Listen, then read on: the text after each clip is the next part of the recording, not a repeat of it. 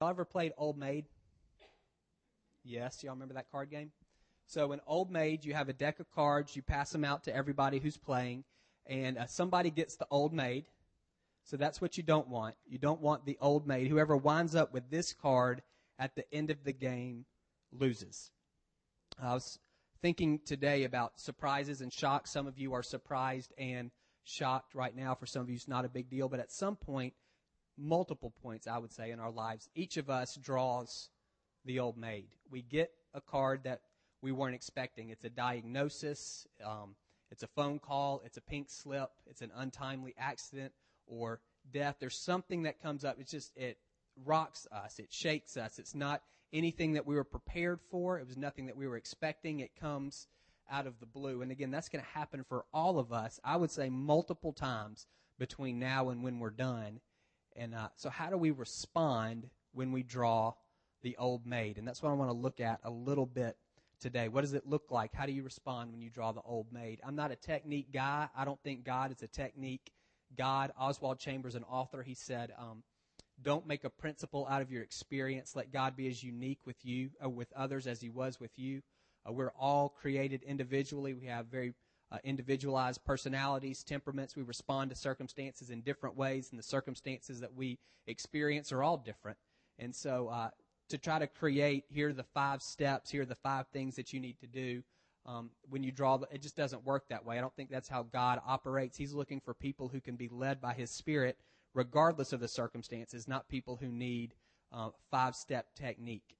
That stuff does not work, to my opinion, does not work very well long term. It cuts us off from really following Jesus on a daily basis. We can remove him from the situation and say, well, I'm on step 2 now, and then I'll move to step 3 next. So these are just some things for you to think about. Again, it's not steps, it's not even a process, just some things for you to think about when you draw the Old Maid. And some of you are in the middle of this situation right now. First thing you need to do is recognize how you're responding. Surprise or shock hits us it hits us in the gut, not in the head. That's what we say. I feel like I got punched in the stomach. Not I felt like I got punched in the brain. It hits us down here.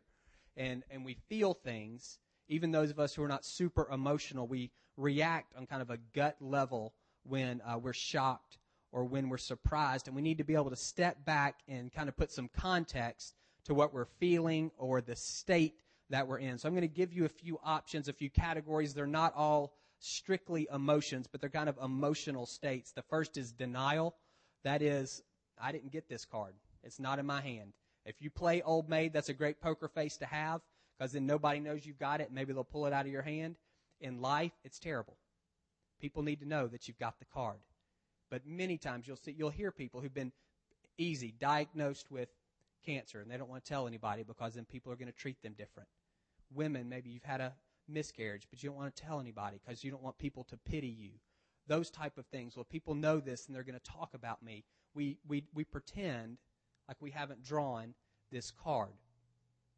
Often that's rooted in pride. It's our pride that says, I don't want people to treat me different. I don't want people's sympathy. I don't want people feeling sorry for me. I don't want people talking about me behind my back. I have 4 kids, 12, 10, 6, and 2. And when my 6-year-old, his name is Nate, when he was 1 or 2, our older ones would play hide and go seek all the time, and Nate would always want to play, but he was too young. Like he couldn't hang with them. So one day I'm watching TV in dad position, and he comes up and says, let's play hide and go seek. And being a good dad in the middle of a TV show, I say, you go hide first. I'm going to count until the next commercial. So, ready, go. And he just closes his eyes. And I say, Nate, you got to go hide. I am hiding. You can't see me. That's denial. If he can't see me, then I can't see him. And that's what we do sometimes when we draw this card. I'm just going to pretend that it's not there. If I pretend it's not there, if I close my eyes to it, then it doesn't exist. The problem is God lives in reality, not in some dream world. He doesn't live in hypothetical what if. He lives here.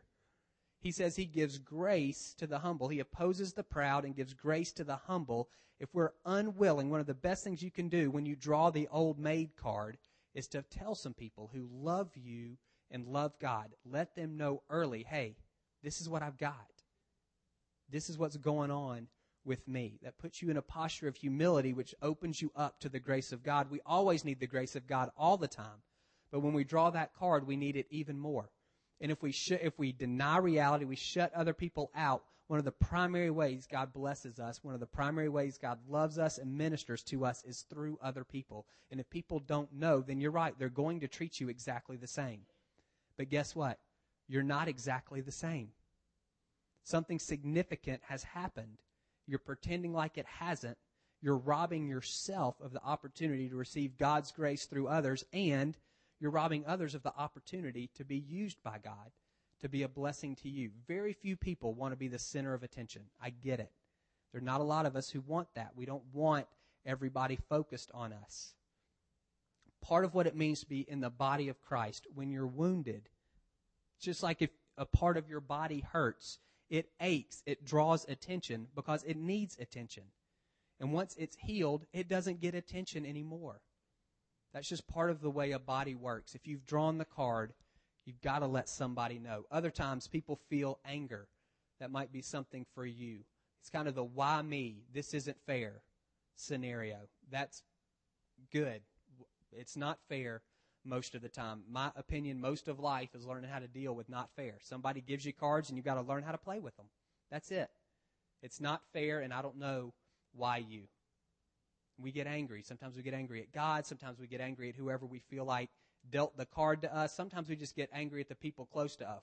We're just spewing on them because they happen to be who's in the room. The Bible never tells us not to get angry. I've said before, God doesn't tell us how to feel. He tells us how to be. The Bible never says don't get angry. It says in your sin, do not anger. So for some of you, if that's kind of where you are, you need permission to know it's okay to be angry at your circumstances. It's okay to be angry at the situation. I'm not sure that it's beneficial to pretend that you're not angry. I don't know if you have to experience anger to get to the other side of that or not. I don't know. But I do know stuffing it is not helpful. It's not productive. It doesn't go away. So you might as well be angry and move on. But for some of you, what you need to hear is just because you're angry doesn't mean you get to be a jerk. That's not a free pass. One of the fruits of the Spirit is self-control. It doesn't, and that applies at all times. God expects us to act with, live with, behave with self-control all the time. There's no asterisk, fruit of the Spirit, love, joy, peace, patience, kindness, goodness, gentleness, faithfulness, self-control, asterisk, footnote, unless you're really, really angry. It's not in there. That's when you need to exercise self-control the most. That's when you can do the most damage. And so there's that element. If you're someone who, when you get angry, you kind of say, well, I lost control, I lost my temper, and you justify it because you were angry. That's not, no. Self-control in the midst of that. Some people, it's fear and anxiety. That's what happens. You draw this card. What's going to happen? How's this going to play out? You're maybe a planner, and you had this route, and now you've been thrown off course. You're not sure how you're going to get back on. It's a big question mark for you. That might be something that you struggle or wrestle with. Sometimes one of the best things you can do just practically is get more information. If the issue is I'm afraid of the unknown, I don't know how this is actually going to play out, the chances that nobody else has experienced what you're experiencing, the chances are zero. Somebody has. 120 billion people have lived over the history of the earth. Your situation is not unique. Somebody else has walked the road that you're walking on. And if you'll be willing to reach out, you can find those people. It's not like you have to become new best friends with them. It's just for this little stretch of my life, you're going to help me through. You can guide me through. You can support me. You can give me some information that helps me get from here to here. If it's something medical, then find out. Figure out what the thing is. Talk to people who've had the condition. Talk to people who've survived. Talk to relatives of people who haven't. Get the information. If your deal is you're afraid of the unknown, then remove that completely, as much as you can. I'll say that, not completely. As much as you can, get rid of the unknown. And then after that, you have to make a choice to trust the Lord. And that's all there is to that. He's the only one who can see around the corner. And even after you've removed the unknown, you have to make a conscious decision on a regular basis to trust Him. This sounds corny, and it sounds like you're coaching yourself and all this kind of pop psychology. I don't think that's what this is, but it works either way. If you're someone who's prone to anxiety kind of attacks, I hate when you get anxious or being fearful, when you sense those things kind of coming at you, say out loud, no, I'm not doing that. I'm a son. I'm a daughter of God. He's a good father. He's got this. He can see around the corner. He has good plans for me. Begin to speak the truth out loud. It's not as weird as it used to be. People will think you're talking on your hands-free cell phone. But you need to. Thinking it is okay. Saying it is better. For some of you, you're going to have to say it 43 times tomorrow because that's your Achilles heel as you worry and you get fearful. But if you'll begin to tell yourself the truth in the face of those circumstances, as you'll begin to tell yourself the truth in the face of those feelings or those even if they're attacks, if you'll tell yourself the truth, that's this truth. So you got to know it. If you'll tell yourself that, then over time it'll go from 43 to 37 to 26 to 17 to 11, and pretty soon something that used to lock you up in fear won't affect you at all. The truth is powerful. And one of the ways that we kind of brandish it is by speaking it to ourselves. And so that's my encouragement to you if you're someone who's given to fear. Depression, this can range from, sweatpants, not shaving, kind of easy, that whole kind of stereotype, to just feeling like you're heavy all the time and not really enjoying all the way to having some type of clinical depression. I don't know where on that spectrum you may fall. If you're over here in the clinical part, then you need to go see somebody who can help you with that and adjust all of that, the chemical side of things. For the rest of us, if you're someone who maybe that's what happens when you draw the old maid, you tend to get very introspective, you tend to get down, you tend to get heavy, you disengage, you withdraw, you become passive, maybe even moving toward, again, just kind of that sluggish couch potato. I can't engage with life. If that's you, a couple of things. One is you need to get what's in you out of you. A lot of times that stuff, it just kind of rots in us. And it's important, I think, to find an outlet to share, whether that's a counselor, a friend, a journal, prayer. There's got to be some way for you to get all of that that's going on in head and heart out here. And it creates space for new stuff to come in. Whether some of you process verbally, then you need to talk, and some of you don't, you need to write. But however that works for you, you've got to get what's in here out of here to create space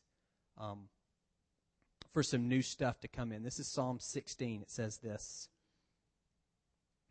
starting in verse 5.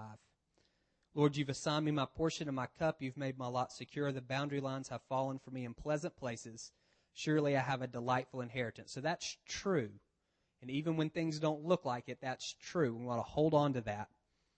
I will praise the Lord who counsels me. Even at night, my heart instructs me. I've set the Lord always before me because he's at my right hand. I will not be shaken. You see there, the Lord counsels me. He instructs me. He's in front of me. Therefore, my heart is glad and my tongue rejoices. My body also will rest secure because you will not abandon me to the grave, nor will you let your Holy One see decay. You've made known to me the path of life. You will fill me with joy in your presence, with eternal pleasures at your right hand.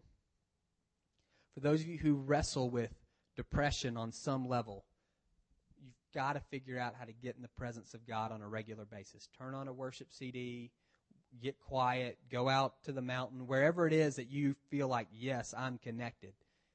You've got to be there. I'm not going to say 7 days a week. That's difficult. 4 or 5. You've got to make that happen. In his presence is the fullness of joy. If you struggle with depression and kind of feeling heavy, the solution, the antidote to that is the presence of God. Even if you don't feel like it, being in his presence is transformative. So make a point on a regular basis. Again, I'm not going to say you have to do 7 days a week. That's setting yourself up to fail. But 4 or 5 days, you have to make a point. I'm going to be with the Lord. I'm going to be with the Lord. I'm going to be with the Lord. And watch what he does to that depression. The goal for all of us when we draw the old maid card is acceptance. These are the cards that I've been dealt, and I've got to this is reality for me, and I have to embrace that. And that's where you want to get, whatever that looks like, whatever steps you have to take, however long the process is, that's the goal. Because that's where God lives. He lives in reality, and once I can accept, this is mine, I don't know if I deserved it, I don't know why I got it, I don't know what I'm going to do with it, but it's mine for now. Then I have an opportunity to do the next thing, which is seek God. Ask God, what do you think about all of this? And that's the most important. I've got to figure out my response, and I'm trying to figure out my response so I can get to a place where I can accept this and then ask God, what are you doing here? I need your perspective. Experts are great. Experience is great. Our own intuition, all of those things are wonderful, but they're all finite. We need someone with a different perspective, someone who can kind of pull us out of our circumstances and give us a bird's eye view. We've said before, circumstances are impossible to read except in retrospect. The same thing, you talk to 3 people and say, this is what's going on in my life. Oh, you're being attacked by Satan. You made terrible choices. You're reaping what you've sown.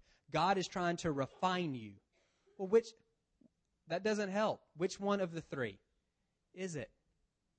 We need His perspective on our circumstances, His perspective on our situations. That's just asking Him, God, what are you doing here?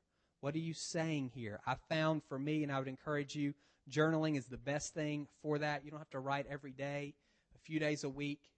And then you can go back and read a couple of days at a time, and you can take your red pen and you can mark out all of the crazy that you wrote down and circle the things that are good.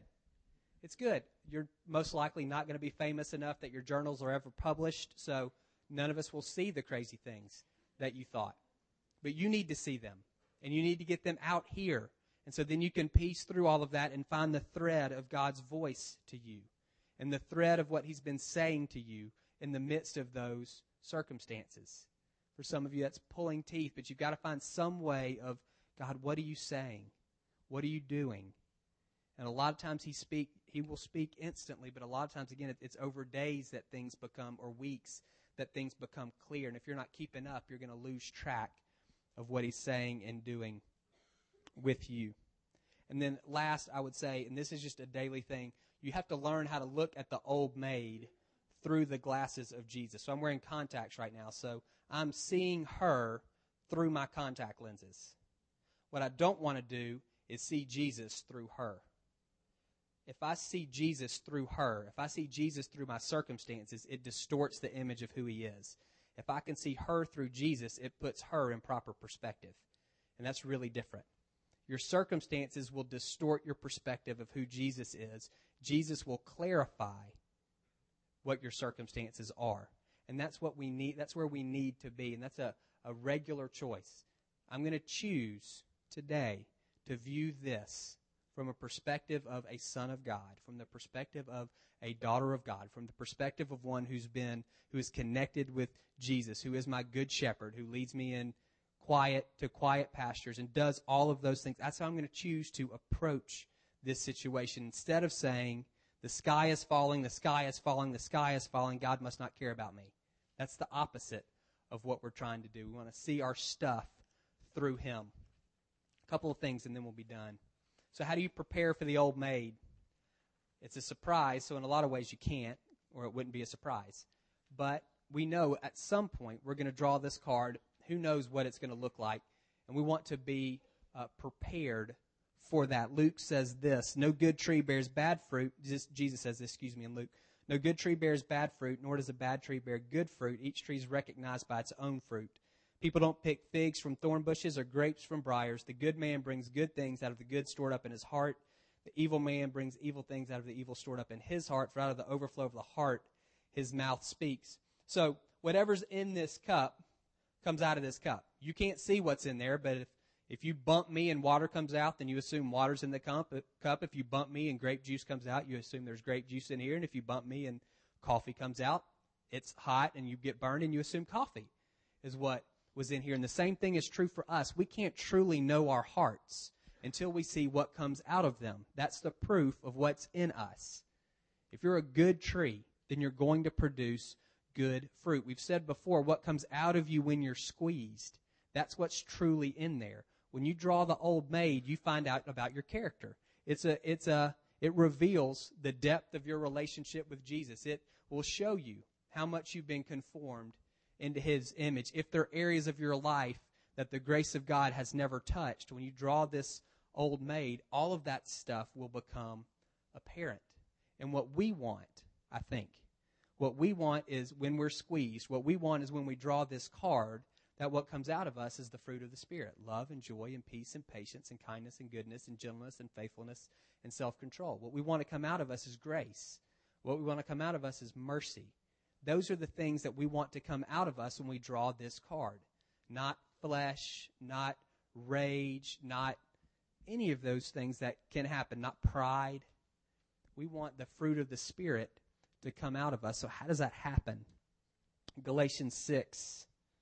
Don't be deceived. God can't be mocked. A man reaps what he sows. The one who sows to please his sinful nature, from that nature will reap destruction. The one who sows to please the Spirit, from the Spirit will reap eternal life. Let us not become weary in doing good, for at the proper time we'll reap a harvest if we don't give up. And that's what we want to do. Right now, when things are regular, when it's just Sunday, you don't feel like you've got the old maid. You want to be sowing to the Spirit, so that when you do draw that card, what you reap from the Spirit. If you're not sowing to the Spirit now on regular day, then you're not going to be able to reap from the Spirit in those days of crisis or distress. If right now you're sowing to your flesh, then in those days of crisis and stress and anxiety or whatever they are, you're going to reap from the flesh. What we do now, the seeds that we plant, if you like that picture, that's the crop that we're going to harvest from. That's the fruit that we're going to reap when times are difficult. So now, for many of you, you might say, you know what, I don't have the card. Things are rolling along very well for me. I would say, wonderful. So prepare yourself now. Do the heart work now, so that when you draw the card, what comes out of you is what you want to come out of you. It's the fruit of the Spirit. It brings glory to God. It's a blessing to you and to the people who you're in contact with. You can respond to the situation with grace and with love, with compassion, with mercy, with humility, whatever that looks like in those particular situations. Make choices now. Choose now. I'm gonna grow in this area of patience. I don't have any. So if I don't have it now on January 8th, there's no way I'm going to have it when I pull this thing. And so I need to ask the Lord, help me in this area. Show me what it looks like to be patient. What causes me to be impatient? Is it my pride that I think I'm more important, or where I've got to get is more important than where other people are trying to get? What is it that keeps me from, or keeps you from expressing patience through me? If your Holy Spirit lives in me, and those are the fruit of the Spirit, how am I short-circuiting patience coming out of me? Again, is it ego for me? Is it people-pleasing? And whatever it is, I don't know. Think about that in terms of the fruit. Learn how to trust God now. If I can trust God, if I'm not trusting God now when things are regular, there's no way I'm going to trust Him when they're not. Right now, it probably doesn't cost me a whole lot to trust God today. But when I draw this card, it might cost me significantly. I'll have skin in the game. If I'm not trusting Him with a relative little, it's silly to think I'm going to trust Him relatively with a lot. So I need to make choices today to trust the Lord on my regular days, so that I'll trust Him when I draw the card. And the last thing I'd say is I need to get to know how God has worked in people's lives in the past. Read particularly the Old Testament. Don't read Leviticus. You can skip the last group, those last 12 minor prophets. You can skip them too. Not always, but you can skip them from now. Focus on the stories. How God has worked in the lives of men and women. They drew this card all the time. They spent a whole lot of time with a whole lot of old maids in their hand. And you can see how God dealt with them, how they responded to the situation, how they responded to Him, how He responded to them. It can be very encouraging for you when you draw the card. Again, you're not the first one to experience this. And if you can see this is how God has dealt with people in the past, you can trust it's how He's going to deal with you in the future. Circumstances change, but He doesn't. And so you can look at Him and bank on this is how He's acted. So this is how He's going to act with me. Let's pray.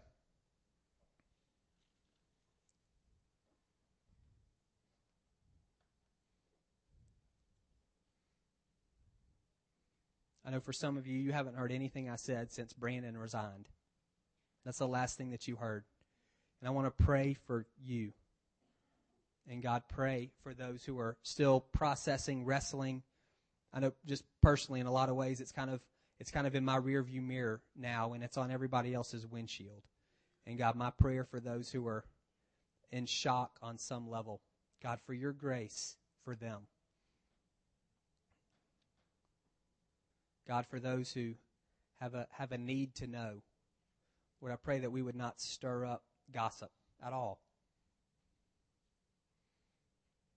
For those who need to reach out, that they would. And that Brandon and Molly and the kids and all of them would feel loved by us, because us is them. We're all part of this body together. God, for those who have their own old maid in their hand right now, my prayer is they'd move to a place of accepting, these are the cards that I've got. Asking you, God, what are you doing here? I need some perspective. I need revelation. I need a word from you. God, in the next couple of minutes, would you give that? Would you speak to those who are in those circumstances and situations right now? And God, for those of us who aren't, it's just regular. God, will we be the people? Will we be the kind of people? We have roots that go deep enough in you that when we're squeezed, no matter how tightly we're squeezed, the only thing that comes out is love and joy and peace and the rest of the fruits of the Spirit. That what comes out of us is grace and mercy towards others. That's nothing that we can do on our own. We're asking you to do that in us individually and as a body. As we navigate ahead some uncertain waters as a body, Lord, that as our body is squeezed, my prayer is what comes out of us.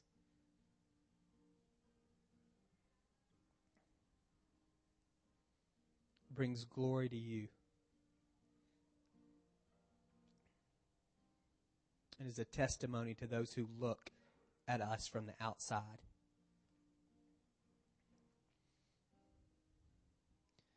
They would say, if following Jesus means you react like that, then I want in.